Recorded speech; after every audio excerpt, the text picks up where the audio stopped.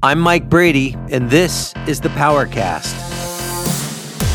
All right, so we continue our deep dive today into Chapter 6 of the NFPA 70B.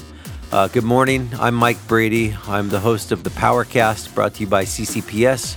And CCPS is a company that is an electrical power infrastructure management company. What that means essentially is that we help people in their facilities in terms of keeping their electrical systems reliable, safe, and operating within their budget constraints. So let's go ahead and get started. Again, we're going through Chapter 6 of the NFPA 70B right now. We're continuing from yesterday's podcast, and each and every single day we're going to dive a little deeper into it. So Chapter 6.3.1, Chapter 6.3 is called Identification of Critical Equipment. And so Chapter 6.3.1 reads, equipment, electric or otherwise, should be considered critical if its failure to operate normally under complete control will cause a serious threat to people, property, or the product. Electric power, like process steam, water, and so forth, might be essential to the operation of a machine, but unless loss of one or more of these supplies cause the machine to become hazardous to people, property, or production, that machine might not be critical. The combined knowledge and experience of several people might be needed to make this determination. In a small facility, the facility engineer or a master mechanic working with the operating superintendent should be able to make this determination.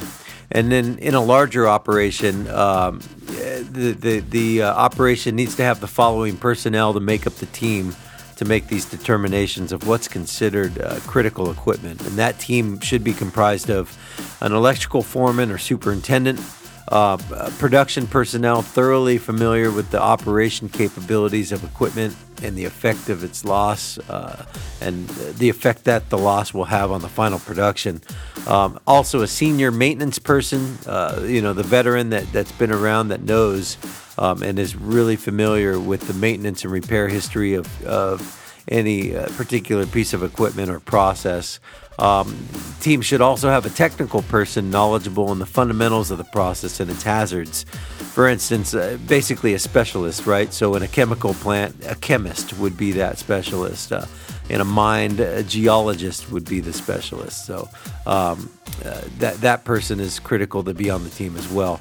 And then also finally a safety engineer, right? The person that's responsible for the overall security of the facility and the safety of the facility and protecting the people in that facility against accidents. So again, we're identifying critical equipment, right? So that's a very important part of your electrical preventative maintenance program. Making the determination of what is deemed to be labeled critical. We're going to go back into it tomorrow and continue down the roads of Chapter 6.3 and then further on. So that's it for today. I hope everybody has a great day. Thanks for listening. And if you've got any questions at all, please feel free to reach out to me at mike@ccpspower.com, or you can find me on LinkedIn at linkedin.com/in/criticalpowerpro. Or even on this Anchor app, which is the app that we use to record this PowerCast each and every day. You can subscribe to it, and then you can also send me an audio message. So love to hear from you guys if you got any feedback or questions. That's it for me. Have a great day.